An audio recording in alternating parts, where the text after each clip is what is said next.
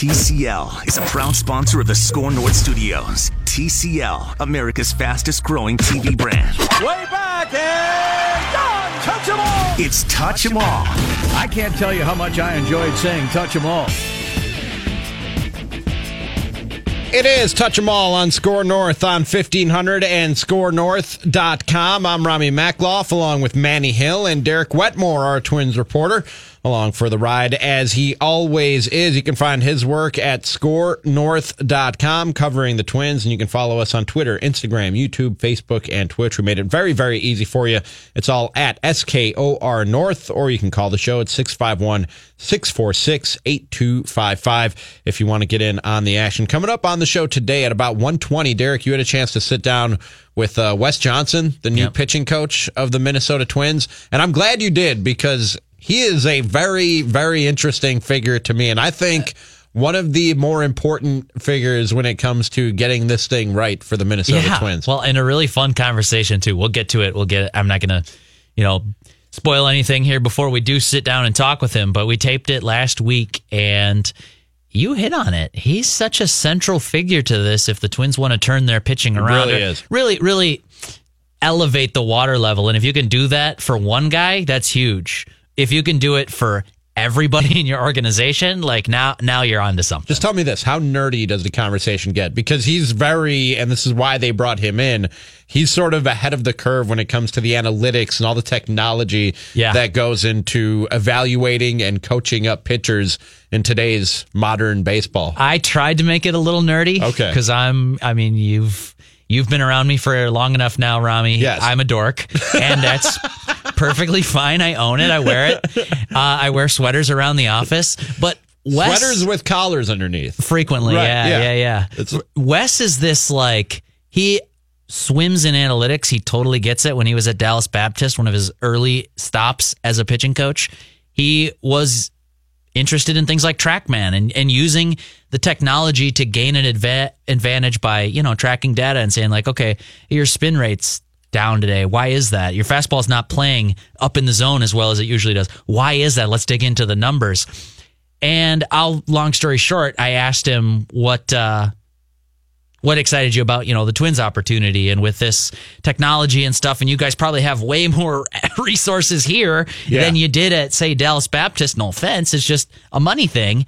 And he said, but his answer was great. But he's like, we do have a lot of stuff here, but I want people to understand I'm not just Mr. Analytics. Right. I'm not just, Mr. Velocity, Mr.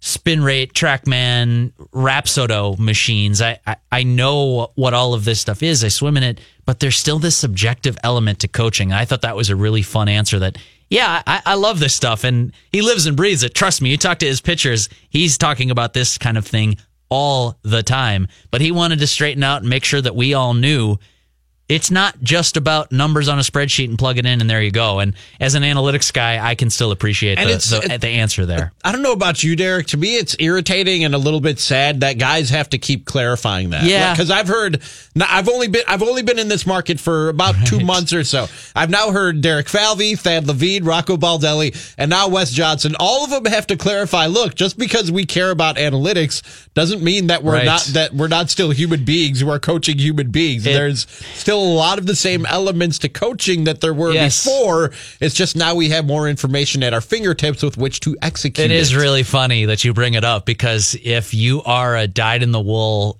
true blue analytics wonk, you do have to defend yourself a little bit because a lot of people, especially in this sport, I'll say, I think if you went through in the NBA and you're Daryl Morey, you don't have to apologize for building a championship caliber team using analytics. Right. But if you're in baseball or in NFL, I've heard this is true too, where you really got to convince some people that you actually know what you're talking about when it comes to baseball. I think it's because there are these old school diehard baseball guys who are somehow convinced that if you if you care about analytics and if you use it, then you're just not watching baseball. Yeah. You're only looking at numbers on a piece of paper or on a screen and going from there. You don't watch the game. You don't talk to guys. You're going strictly by numbers. Like 10 years ago, you might have said at maybe as a small college, and Wes Johnson's job is to get his Friday starter, his Saturday starter, his Sunday starter, and then a slew of relievers. His job is to make them better. Right. That's still his job with the Twins. His job is to take Jose Barrios, take Martin Perez, take today's starter Kyle Gibson, take Addison Reed, and make them better. He just has sort of in-depth ways of doing it, and we label it with that word #analytics all the time. And yeah, I laugh at it sometimes, but it is funny that they have to defend themselves against it. Wes Johnson, and you'll see in the interview, you get a sense for his personality. Kind of a goofy guy, but not like a screwball. He is let's have fun and let's get to work. And I think that's what Twins fans are going to really like about this guy this season. And I know you wanted to talk about Eddie Rosario, and we'll get to that in just 1 second. But since we're already down this road of Wes Johnson and what he's been brought here to do and what a central figure he is to the Twins and turning this thing around, a piece by Dan Hayes today at theathletic.com talking about tapping into Martin Perez's athleticism and the mechanical adjustments that they've made with him that we're seeing now. It's only spring training. You don't want to put too much in it, and you take this with a grain of salt, but we're seeing a different Martin Perez than what we've seen throughout his major league career, and some velocity in the 95 to 97 mile per hour range, a new cut fastball that he's added into his repertoire, and he's looking more and more like the guy that was a really highly touted prospect when he came into this league about 7-8 years ago. How much are you buying of what you're seeing from Martin Perez, and how much of it do you think goes back to Wes Johnson and this new way of doing things with pitchers that the Twins have installed? Yeah, I buy it. It's another one. I'll raise my hand. I made fun of him when they got this guy. So I think it's like a 1-year, $4 million deal. I mean, it's a shrug your shoulders move. You go, I thought, okay, you signed Martin Perez. Whatever. Well, it's your point. You talk about, like, does any fan base love their fifth starter? Right. I mean, maybe outside of Cleveland, they probably do love their fifth starter, but everywhere else, you're like, we could upgrade there. We could go get Dallas Keuchel and have a better starting staff. So I made fun of them for it, just as I made fun of them last year for Anibal Sanchez and saying, well, we know his numbers aren't good, but you got to look past that. We think we can do better. And I'm thinking, well, that's kind of arrogant. You think you can just take this guy and make him better? Well, sure enough, they gave him a blueprint. They cut him to make room. I think it was the Lance Lynn deal late in spring training, and he goes and has a good year with the Braves on their blueprint. Right. So I was like hesitant to rip them full on for Martin Perez, but I just thought, who cares? Now it could turn out to be a really good deal for them. If this guy is legitimately 96, and I saw him hit 97 when I was down in Fort Myers on the Hammond Stadium gun, which I think's pretty dead on. That's interesting to me. It's really interesting to know if you can recapture what you were as a 22-year-old at like 28, 29, and you have more of that sort of pitchability, call it the veteranness, whatever you want to. If he has that mental game sort of over time that he developed, and then he gets his peak stuff back through, whether it's through Wes Johnson or whether we're talking changing pitch mixes like the cutter that you just mentioned, Rami. If they swap out some of the pitches that just were getting lit up last year for pitches that are untouchable, it's like it sounds so simple, but really in some cases it is that easy. I think that's what they're going to try to do with Perez. And if you can get him pitching like a 3 or 4 guy in a rotation, and you have a team option for him for $7.5 million next year, you've just added a guy at a really relatively low cost for your rotation, not only for 2019, but for 2020 as well. I kind of raised my eyebrows at that. And I was talking with somebody with the Twins, actually, that I was like, you guys must like this guy more than we do in the media. And they say, why do you say that? Well, not only did you get him for this year on sort of a cheap deal, which those can be had. You see good pitchers in camps on a minor league deal this year. So it's not impossible to get a good, competent major league arm on a 1-year deal. To tack on that second at a very affordable option, sort of, this guy is not exactly betting on himself, and how could you based on the ERAs you look the past 2-3 seasons, and there's not a lot to bet on there. But the Twins went to him and said, we think you're better than this. We want to pay you, and we want it to be more than 1 year potentially. What do you think? And within that conversation too, I should say this, I learned that as they I was told anyways that as they made their free agent pitch, they say, hey, Martin Perez, please come pitch for us. We think you're a good pitcher. They explained some of this stuff. Hey, we want to swap out these pitches. We think we could work with you. We think there's more velocity in there. Whatever their pitch was, they said, we see more behind the scenes than the numbers are showing. Come with us, work with us. We'll make you that Martin Perez that we think that you can be. And I think he was intrigued by that, and that's why you maybe take a 1-year deal and an option on it. This could be a pretty good landing spot for him if it goes according to plan for the Twins. Again, Derek's conversation with pitching coach Wes Johnson, some of his tactics and techniques that he's using with guys like Martin Perez and everybody else in that Twins pitching staff. It's coming up at about 1:20. Like I said, you wanted to talk about Eddie Rosario today, and you make a good point, Derek, in our conversation before the show, which is that there's a lot of talk about a lot of guys coming out of Fort Myers, Florida, and very little of that seems to be about Eddie Rosario, a guy who, I don't know if I'd put him in the same class as Martin Perez, but much in the same way that you were just saying, we might be missing out on Martin Perez in the discussions that we have in the media.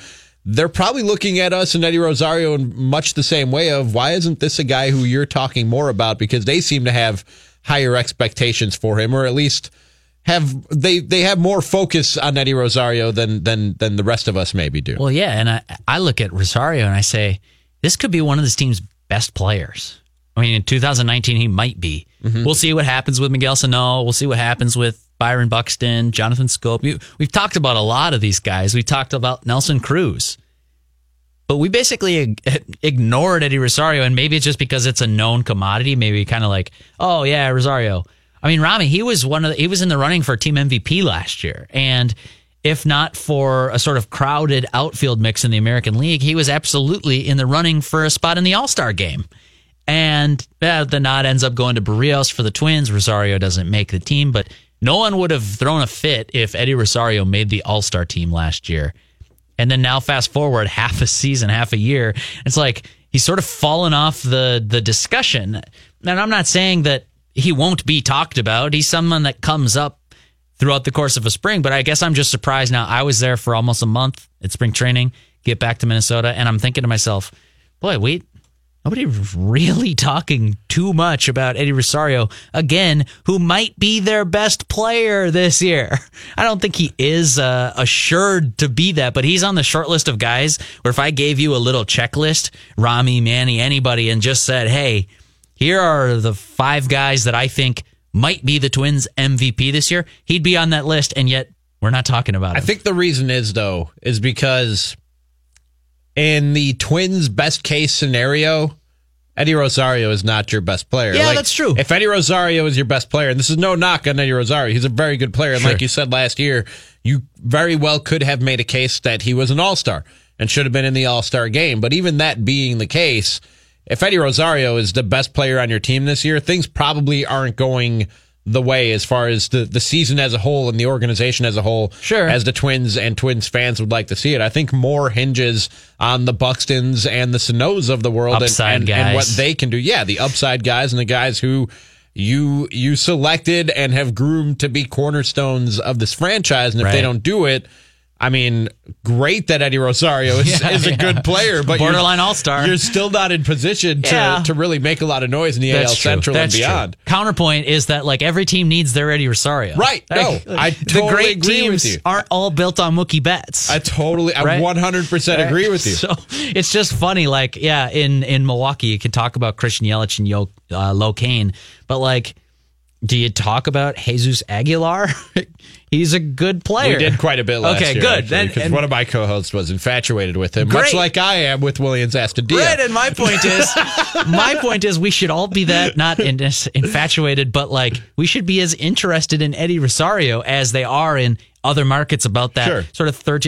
I guess here maybe goes back to the beginning of spring training where we were talking about Max Kepler and Jorge Polanco because of their extensions. Yeah, if Eddie Rosario is in that extension group and he accepts a Twins offer for a long-term contract extension, of course, then we're going to talk about him. But it was just funny to me as I'm checking through my projected 25-man roster. And it's like, talked about him, spent a lot of time on Cruz, CJ Cron, Jonathan Scope, Kyle Gibson even.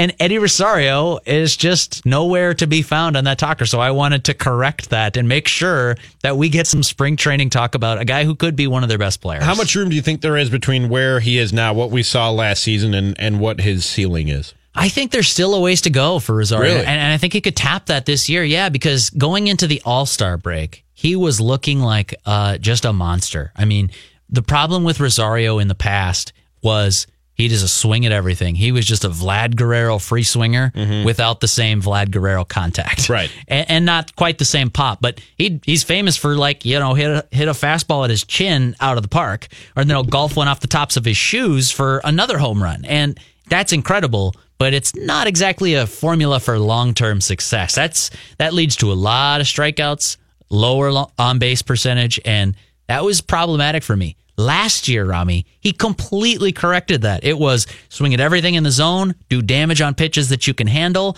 and if it's at your eyes, let it go. That's fine. Get yourself into a 2-0 count and get another pitch to do even more damage. I was really impressed with the evolution of Eddie Rosario, and part of the credit, I'm sure, goes to hitting coaches, James Rowson and assistant hitting coach Rudy Hernandez, that they worked with this guy to refine that strike zone so he's really just crushing pitches in the zone, ignoring everything else. That kind of went away for me. As the season sort of wore on, and maybe it was the grind of it, or maybe he was just dealing with this or that, a shoulder thing, and for whatever it was that flipped, he had a pretty bad second half, and that didn't get highlighted too much because people stopped paying attention to the Twins on a national scene as they sort of faded from the playoff rate. But I still think that player that he was in the first half can be who Eddie Rosario is, and if he taps into that, he's a guy who's getting some national shine this year as one of the best players in the American League. That's Derek Wetmore. Find his thoughts from Twin Spring Training at scorenorth.com and all across our social media platforms, the Twins Minute. He has lots of Twins content for you. Twitter, Instagram, YouTube, Facebook, Twitch. It's all at SKOR North. Search Score North Twins wherever you download podcasts for this show and all of our Twins programming, and a really exciting addition to our Twins programming lineup coming up very, very soon. Stay tuned for that. And if you want to, just download the Score North app. Give us a 5-star rating. The longer you listen, the better chance you have to win cool things. We'll hit a quick break. On the other side, that discussion that Derek had with new Twins pitching coach Wes Johnson. You're listening to Touch 'Em All on Score North on 1500 and scorenorth.com. Minnesota sports junkie? Get your fix. Scorenorth.com. Celebrate everything Minnesota and run your first race of the spring with the Hot Dash 5K and 10 Mile at Boom Island on Saturday, March 23rd. You'll earn a Storm Creek long sleeve, quarter zip technical pullover, and finisher medal. Enjoy a steamy serving of finish line hot dish and cool down with a free post-race beer. Visit tcmevents.org to register for the Hot Dash on Saturday, March 23rd. We're here with Wes Johnson, Twins pitching coach. Wes, thanks so much for taking the time to join the show today. Well, thanks for having me. Really excited to be on the radio. Yeah, this is great. And this is your first big league camp. Come from the college ranks. I want to ask you right off the bat, do you feel like there are more, I don't want to say pressure, but more eyeballs on you as a guy jumping from Division I college pitching to now Major League pitching coach? Oh, I'm sure there are, but, you can't ever let that affect you, right? I mean, a lot of people don't realize how much goes on in the SEC, from TV cameras to, media requests and so forth. I mean, we have the SEC network there that's obviously only covers that conference. So with that being said, there was always cameras and people and watching us. So for me, it doesn't bother me. You got to go out and do your job. I'm trying to get a couple of people to describe you, Wes, and your role. Your approach to your role, I should say. How would you put it into words?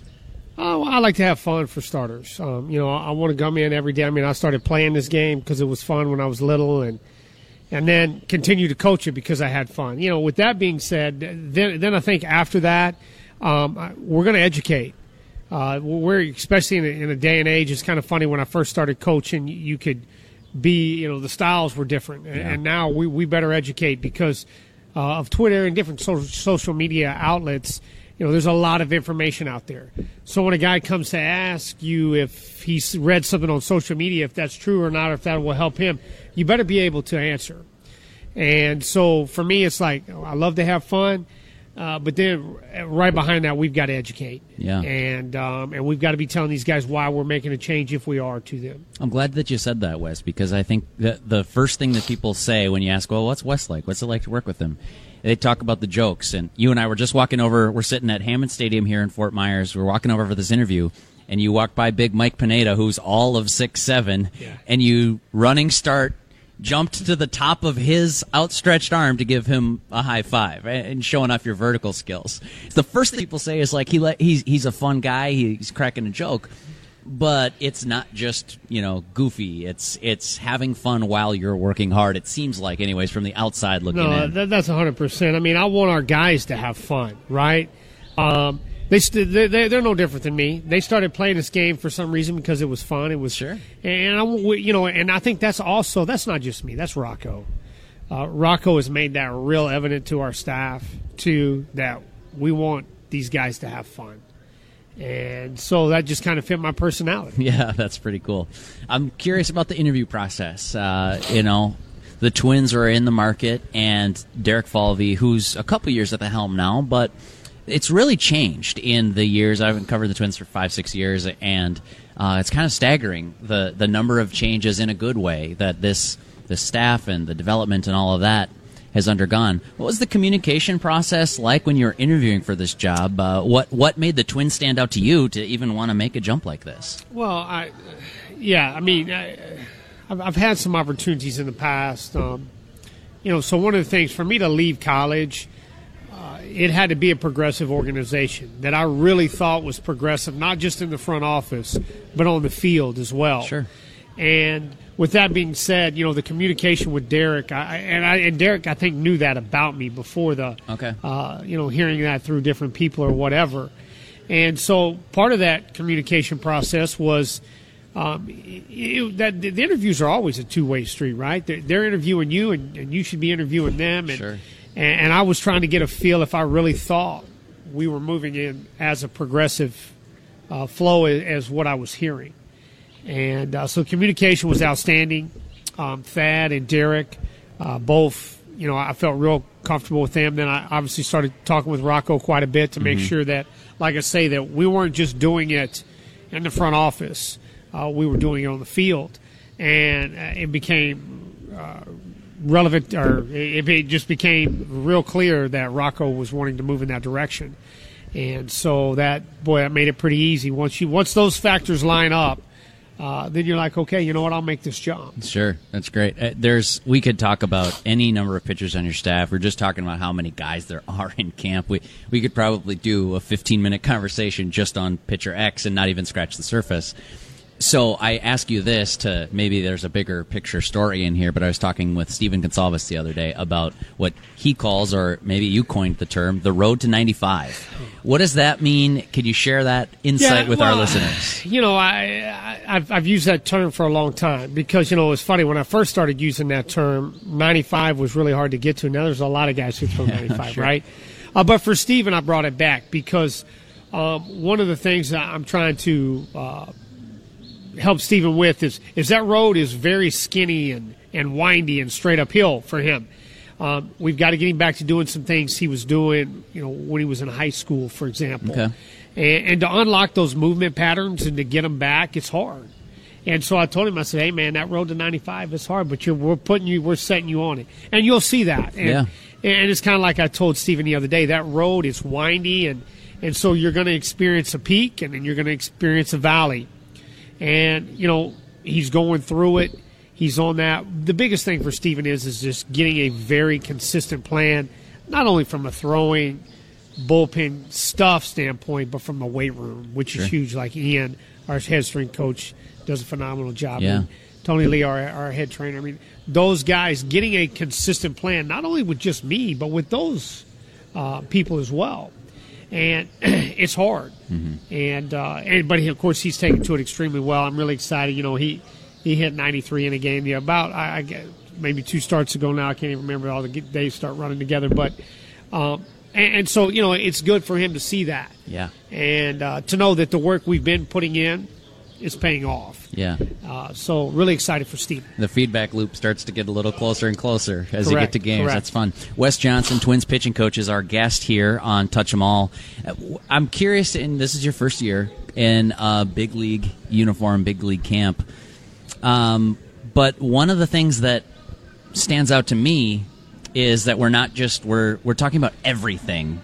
It's all encompassing. We're not talking about just pitch sequencing. We're not just talking about mix and usage rates and things like that. But if I understand it correctly, you also have a background in biomechanics. How did that develop, and how does that help you as a pitching coach? Well, I got to give credit to the people who helped me get into it. There was I was at Dallas Baptist. Our executive vice president was a man named Dr. Blair Blackburn, and he was like, "Hey," he brought this to me and said, "Hey, I think you would be interested in it. And we have people who can help us." Help you learn with this, almost like taking the class and so forth. And then we partnered up with TMI, is a sports medicine place there in Dallas, and we started putting our guys through biomechanics. And so you just start learning. And without going through that whole process, that could be a whole other segment. Yeah, that's right? probably more than 15 minutes. Right. But with that being said, the things that you take from biomechanics is the biggest thing, I guess, I tell people all the time is you find out how different each individual really is. Yeah. So for me to teach Steven Gonzalez to pitch the same way as Martin Perez is silly in my mind. Yeah, they're both left-handed. And so it was about 2012 we really started individualizing pitching plans, and not only plans but philosophies. Sure. For example, a guy can't just – not everybody needs to throw down in the zone. Or not everybody needs to have a curveball, or not everybody needs to have just the classic straight change. We were finding out through biomechanics that the delivery, it told us how to attack them to get them better, but then it was also telling us what they couldn't do from a stuff perspective. Okay. So I've still said that's one of the biggest things in my development as a coach I've had in my time. Okay. And how many guys, just curious, at Dallas Baptist, how many guys on the staff? So just so you can start to get the numbers of playing through with that. Oh, so how many guys have I put through? How many guys? No, how many in a given year, Wes, would you work with? Oh, gosh. Well, you have guys in the fall, and then by the time Sure. you get to the spring, it's kind of like this. Yeah. We'll cut down. So in the spring, you're going to have 15 arms, Okay. but in the fall, you'll have as many as 25. Yeah, sure. Okay. And then you start to zero in as the rosters come closer. Wes, one of the things that I had sort of heard about was your ability to, and this goes maybe even back to Dallas Baptist or at your time in Arkansas, I'm not sure, your ability to do a lot with just a little bit of tech and getting that sort of, you think of it as the 1% edge, how can I get an advantage over my opponent? What tech, I suppose, did you start dipping your toes in the water? And then we can even fast forward, too, and start talking about the Twins. There is a lot going on here in spring training with the Twins. Sure. Yeah, I was introduced in the fall of 2014 to track, or we had been really investigating TrackMan starting in about 2014. And because I knew that the biomechanics that we were getting, like I was telling you earlier, led us to a story on what to use for a guy. And so once we got TrackMan data in the fall of 2014 and then into that spring of 2015, everything started to line up to where we knew a lot of what you're seeing today in baseball, where this guy has he has a fastball that rides. Yeah. So he needs to throw up in the zone. And then he has sink, so we always need to make sure he's down in the zone, just to use basic examples. With that being said, that's where you get your 1%. I'm always even telling our guys in here, that our support staff that help us, hey, there's always another needle in the haystack, and our job is to find it. Sure. And those are tough sometimes, but we've got to continue to find the edge. And that's just the way my mind's always worked. I've been that guy. I mean, I'm not a very big person, so when I played sports growing up, I always had to, I guess it's just kind of started being ingrained in me then. I had to find the edge then. So, it hasn't changed. You want to win, right? So winning takes you finding edges to beat people, and that's what I love doing. Yeah, absolutely. So that's carried over. The Twins are using a lot of that stuff now to try to figure that out. I guess if there's something, a lot of listeners of this show, Wes, are, I think, big-time Twins fans, but they also are fascinated by this, the development of new, whether it's analytics or whether it's the tech to track some of this stuff with Rapsodo machines or Edgertronic or any of that stuff. I think they're really interested in that, but I guess I'd ask you that from a general audience perspective, what's maybe a big misconception that we have either in the media or as observers of the game that you, Wes Johnson, Twins pitching coach, would like to clarify or clear up? I don't think I'm all data-driven. I think there's still, we still have to be, there has to be a piece of subjectivity in us all. How's the guy stuffed that day? And I think more than anything, that's, you get labeled, right? And with things of velocity or data or whatever. But at the end of the day, I think because I do have fun and I get to know our guys really well on a personal level, and then those guys will come to me and tell me things. And so I think that's that piece of subjectivity you've got to have. When they come to you that day and they're like, hey, man, I don't have my breaking ball today. That's fine. We're going to be able to compete with just our fastball and changeup, for example. And we're going to find that breaking ball, just maybe later in the game and in certain situations. So there's still a piece of me that has quite a bit of subjectivity to it. That's great. Last question, we'll leave you this. Do you have a nickname? Are people calling you anything down here? Oh, man, I've got a lot of nicknames. Come on, man. But that's why I give them out, right? Yeah. So, man, I've heard them all. So, I don't know. I mean, that would be tough. I mean, me and Alberto Mejia, we go back and forth because I call him Grande Puma. And so he's called me. He comes back with un poquito Puma or just different things. So for him, he's got some. And then me and Kyle Gibson go at each other pretty good. So, he's skinny, so I call him Big Beef Mountain. And he calls me Death Valley. So, there's just it's kind of more on that individual basis. But, yeah, there's just a couple little things where me and some guys go back and forth. That's pretty good. Wes, thank you so much for your time. Appreciate you sitting down. All right, I appreciate it. Y'all have a great day. Of Minnesota sports? Check out our package, scorenorth.com.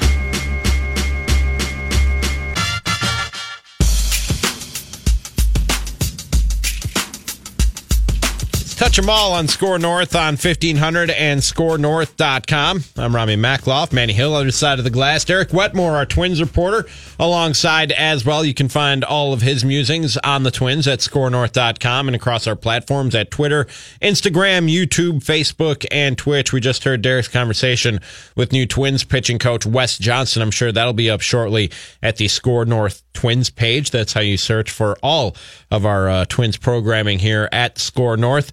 And like I said before the break, Derek, he's a really, really interesting guy. I feel like you probably could have talked to him for 45 minutes, an hour, if not more, if that was not frowned upon in this industry. It's funny. It was a lot of fun to do the interview, and Wes is like a hummingbird. I mean, you see him at Twin Spring Training. You're hanging out at Hammond Stadium. I could be sitting way up in the press box and forget about the stature. I'm not going to make a short joke here, but you can pick out which one is Wes Johnson because during workouts, he's buzzing around to every single pitcher, getting his hands on the guy's shoulder and, hey, what are we working on today? And it is amazing. Quick anecdote from that is like we did our interview.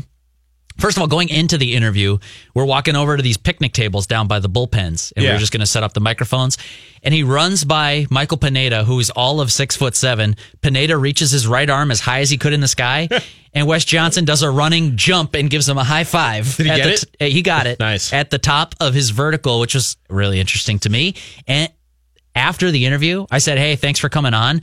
He shook my hand. He said, thanks so much. And then he darted off and he was talking to Martin Perez not 15 seconds later. Like, there was no decompression time. There was no, good luck this season, whatever, any of that stuff. It's back to work. We do this fun little interview for 13 and a half minutes. And then I got my hands on another pitcher. We're working to make him better. That was really, that impressed upon me that this guy is all business. And this is a guy who, I'm drawing a blank right now, but he has no major league experience, not as a pitcher, not as a coach, not on any level. He was the Arkansas pitching coach. Okay. Before that, I think it was Dallas Baptist. may have another stop mixed in there that I'm blanking on in this interview, but pulled from the college ranks. And really, I mean, the Milwaukee guy, DJ, is a good example of this. Is it Derek Johnson? Derek Johnson, yeah. Is a good example of Cincinnati now. Yep, that's right. So somebody who came from college, and I think he was like a coordinator or something, eventually got up. He was the Cubs minor league pitching coordinator, and the Brewers stole him away and made him pitching coach. Well, there you go. And eventually worked his way up to the big league. Wes Johnson is believed to be the first in history anyway, going from the college ranks to now taking over a major league staff. And never having pitched at the major league level, never having nothing. He's never done anything at the major league level. Yeah, I don't think so. And if he did, I missed it. I thought it was interesting, and he said this in Ken Rosenthal's article as well, talking about guys like Wes Johnson who are making this leap into Major League Baseball, that, it's cool and it's a great opportunity to get to the major league level, but it's not something that he was just going to jump into. It had to be the right situation. And to me, Derek, it says a lot. Not that teams were clamoring for Wes Johnson by any means, but it says a lot to me that here's a guy who seems to be on the forefront of this change in baseball, and especially in the way that you evaluate and coach up pitchers. And he wasn't going to go anywhere unless it was an organization that was forward thinking. To me, it's really promising that the Twins was a good fit for a guy who thinks that way, because that's where this game is headed. And to me, it says a lot that he chose the Twins of probably a handful of opportunities that he had, because he felt like this was a place that understood what he was trying to do and wanted to move in that direction. That's a very, very positive sign in my eyes. Well, and it's good to have options. He's not a guy who was just going to take any job necessarily. Right. I don't know how many major league teams would have been in on him this year, but he's a guy you would think eventually could have gone, especially with the success Derek Johnson had in Milwaukee, now getting plucked to the Reds. That's a route that's going to be open to guys over the next handful of years, 3, 4, 5 years. You could see that path opening up. You know what I mean? Like guys from college now seeing that there is a track record of success, being able to get other major league jobs. But for him to say during the course of that interview, like I was interviewing them throughout the process. I didn't want this to be your chief baseball officer is forward thinking and great. That's cool. 30 of them are, or 28 of them are, or whatever it is. He wanted the manager and the coaching staff to be forward thinking. And he didn't say this, but reading between the lines a little bit, I think they wanted people throughout the minor leagues to be involved in this. People in the coaching side of things to say, okay, look, we're not just going to talk about this in closed door meetings with the front office. This is the kind of thing we're going to be talking about players, their spin rate, their curveball usage, things like that I think, anyways, my outside perception looking in, the Twins were not good enough at that a year ago. And for Wes Johnson to then say, I'm jumping into this because of this reason, I think that's really encouraging for the future of the coaching staff. And I love the outside the box thinking that he talked about there, because for so long you heard, well, a pitcher has to do this and a pitcher has to do that. Things like throwing down in the zone, or your fastball down. You had to have a curveball or whatever the case might be. There were always these rules that every pitcher had to follow. And he's saying, look, no, those rules don't work for everybody. We're going to treat every guy as an individual and on a case-by-case basis, and not everybody has to throw the ball down in the zone. Not everybody has to have a curveball or a changeup. Yeah. We're going to coach to each guy's strengths and each guy's weaknesses and get the best out of each individual pitcher. I'm going to get a little nerdy here. Please if do. You got a second. That's what we're here for. So spin rate, this is way, way, way oversimplified, but just as an example, if a guy has a fastball, four-seam fastball with a high spin rate, you could see that by looking at the side. Now, you wouldn't know exactly, is that a 2,300 RPM fastball or is it a 2,500 RPM? You can't tell the difference with the naked eye. But what you can see, Rami, and you've watched bullpens or you've watched batting practice where that fastball just rides at the top of the zone. Right. It just seems to carry, or almost like a rising fastball. Versus some other guys, if it's a lower spin four-seam fastball, that's going to play down a little bit. Like gravity is going to look like it takes that ball a little more. They could be moving at the same velocity, but that spin impacts the pitch. What's fascinating to me is now we have a number to put with the name. Like 15 years ago, you might have said, that guy's got like late life. He's got that giddy up on the fastball at the end. It just pops right at the end as it gets onto the batter. Now you can say, oh, he's a high spin four seam guy. And what's really interesting is they're around baseball. This is not just a Twins thing by any means, but they're saying, okay, guys with high spin four seamers are going to have success upstairs. Go high with your fastball, try to jump over their barrel because they're not going to be able to catch that high spin fastball. 25 years ago, you might have gotten a guy like that and said, you got to locate at the knees. You got to get that fastball down. Right. Bury that fastball. It makes me wonder, Rami, as we learn more and more about what's successful about a pitcher's arsenal, how many guys were lost by the way of conventional wisdom that he might have just had a high spin curveball and he could have been Nolan Ryan, not Nolan Ryan in stature, but pitched like Nolan Ryan. But because he had a system telling him, like, you got to locate at the knees, you got to pitch down, capped his potential or what his ability might have been. We might not ever know the answer, but it'd be fascinating to me to know who could have been way better if they had just understood their mix a little bit better and how to use it. I think doing stuff like that is exactly how you, and he talks about this as well, find that diamond in the rough. I think with all the information that's at a pitching coach's fingertips now, if they know how to use that information and how to digest it and how to relay it to the players in the right way, that it's easier in a sense today than it ever has been to find that diamond in the rough. And he said he considers that a large part of his job is finding those diamonds in the rough. And you look around baseball, and especially in markets like the one that the Twins operate in, and often the unsung hero and the guy who's kind of the MVP of an organization is the pitching coach and the guy who finds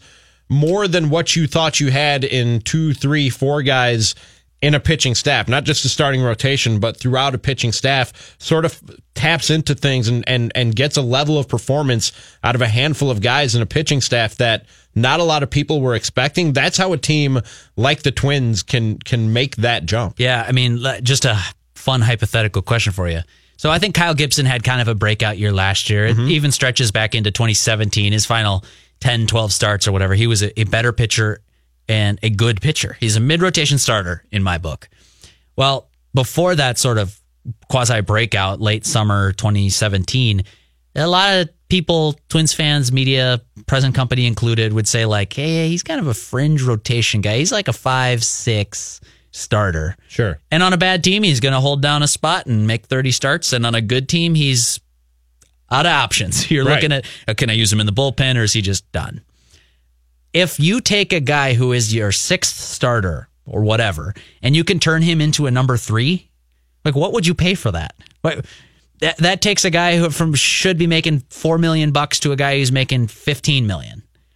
And a pitching coach ain't making $11 million a year. No. If you can do that for one guy, I feel like you've proven your worth. And a pitching coach's job is to do that for 25. Right? You spread that across an entire organization, not just on your major league staff, the 12, 13, 15, 20 pitchers that are going to touch that group, but the first 50 arms in line, guys who are going to be pitching for Cedar Rapids this year. Make that guy a little bit better. Raise his ceiling, raise his floor, give him a little higher percentage chance of making it to the big leagues. That to me is the arms race in baseball right now. Yeah, there's something to be said for acquiring talent and developing that. But like, if you can just, this is pie in the sky, but if you can go make everybody that 5 to 10% better, and then you strike, like Wes said, needle in a haystack, if you get that 2 out of those 50 times, all of a sudden you're like the Houston Astros, and here we go off to the races, going to compete for a World Series. The part about modern pitching coaches, and Wes Johnson, obviously, like I said, at the forefront of some of the more modern techniques in pitching and coaching pitchers today, is the use of biomechanics. And to me, Derek, not that I thought of this a long time ago, but it seems like a thing that should have been pretty obvious to people in the industry a long time ago, how important and how useful biomechanics could be, because throwing a baseball at the velocity that these guys throw a baseball at is not something the human body was meant to do. So in using biomechanics, you can find out the most effective way for these guys to do that. And going back to the conversation we had at the start of the show about Martin Perez, they found that his hip rotation and getting his direction and momentum moving towards the plate was so far a major game changer for him. And I think that, like I said, it was right there in our faces all this time that biomechanics could have been a very useful tool in coaching pitchers, not just to get the most out of them performance-wise, but to keep them healthy. Yeah. And finding flaws in their delivery that may eventually lead to injury. It seems like one of the best and most obvious next steps in coaching pitchers that Major League Baseball has ever had. I liked his answer about biomechanics, that it taught him how different everyone is. It's not just, here's the template, this is how Smoltz threw his fastball. So, like, here's how you throw a fastball. Or this is how Nolan Ryan uses heater. So here's what your mechanics should look like. We all know that's kind of bunk, that everyone's a little bit different, but for him to have the evidence to say that was really fascinating to me. And then also, like, if you have that, I'm not saying they have unlocked this by any means at all. Like, okay, Martin Perez has popped a couple of guns in spring training. Great. Sure. That's encouraging. Of course, you'd rather have the 97 than not. But let's not pretend like they've solved this riddle. And I don't think even the Twins would pretend that. But I said since I took this job that, like, the next market inefficiency, the next Moneyball, get top of end pitchers and get them to perform at their peak and never get hurt. And the team that figures out how to do that, and not just getting lucky, but actually figures out how to do that, they'll win multiple World Series because they'll have their aces going all year, and everybody else is going to be shuffling through the 7, 8, 9 starter, not to mention the sort of just turnover nature of their bullpen, trying to just stay healthy through a season. Meanwhile, Team A that figures that out, whether it's a medical advancement or whatever it is, or a load management, whatever the secret formula is, that team's going to make a lot of money, and whoever cracked that code is going to be a very, very rich person. And probably, if they can retain that human being in that job and keep that sort of trade secret, you're going to win multiple World Series because you're just going to be so far ahead of the rest of Major League Baseball that's trying to crack that exact same code. I'm not saying the Twins are there by any means at all, but it's a fascinating problem to dissect. And if you are the first, that's a pretty big head start on the rest of the guys. Isn't it one of those innovations, though, the use of biomechanics, that now that it's in place and we see it used, we're like, yeah, of course. Well, you should have done that. Like the wheel. Yeah. You know what I mean? Like, yeah, the stick rolls and it makes it easier to move things from point A to point B. It just makes sense. Well, and you see what Trevor Bauer has done in Cleveland, Mike Clevenger, maybe to a lesser extent, but still to an impressive extent. Pitcher breakouts sort of out of nowhere are a huge game changer for an organization that you can say, okay, now we don't have like 2 or 3 pitchers we like and want throwing in October. We have 7 of them, and good luck this series. Almost any time that you see a team take that big next step, and especially if it's an unexpected team take that big next step, you look at their development and what got them there, and almost every time that you see a case like that, you can point to a pitcher on the roster and go, that's a guy who they were not expecting that from. The Brewers. Yep. Milwaukee Brewers are Exhibit A recently. Right. Hey, we didn't think this was going to be a great team. Good team, not great team. And they got within a game of the World Series. Justin Verlander was a guy who people thought was at the end of his his rope, and he got to Houston, and they were using a lot of the stuff that we're talking about here with Wes Johnson. They were like, we think if you change A, B, and C, you can be effective again. And now he's an ace. And they got a ring. It's a pretty simple formula, right? Yes, it is. Hear Derek's full interview with Wes Johnson and this entire episode of Touch 'Em All at ScoreNorth.com, or search Score North Twins wherever you download podcasts, and find his work at ScoreNorth.com. For Manny, Derek, I'm Rami saying thanks. We'll talk to you next time on Touch 'Em All.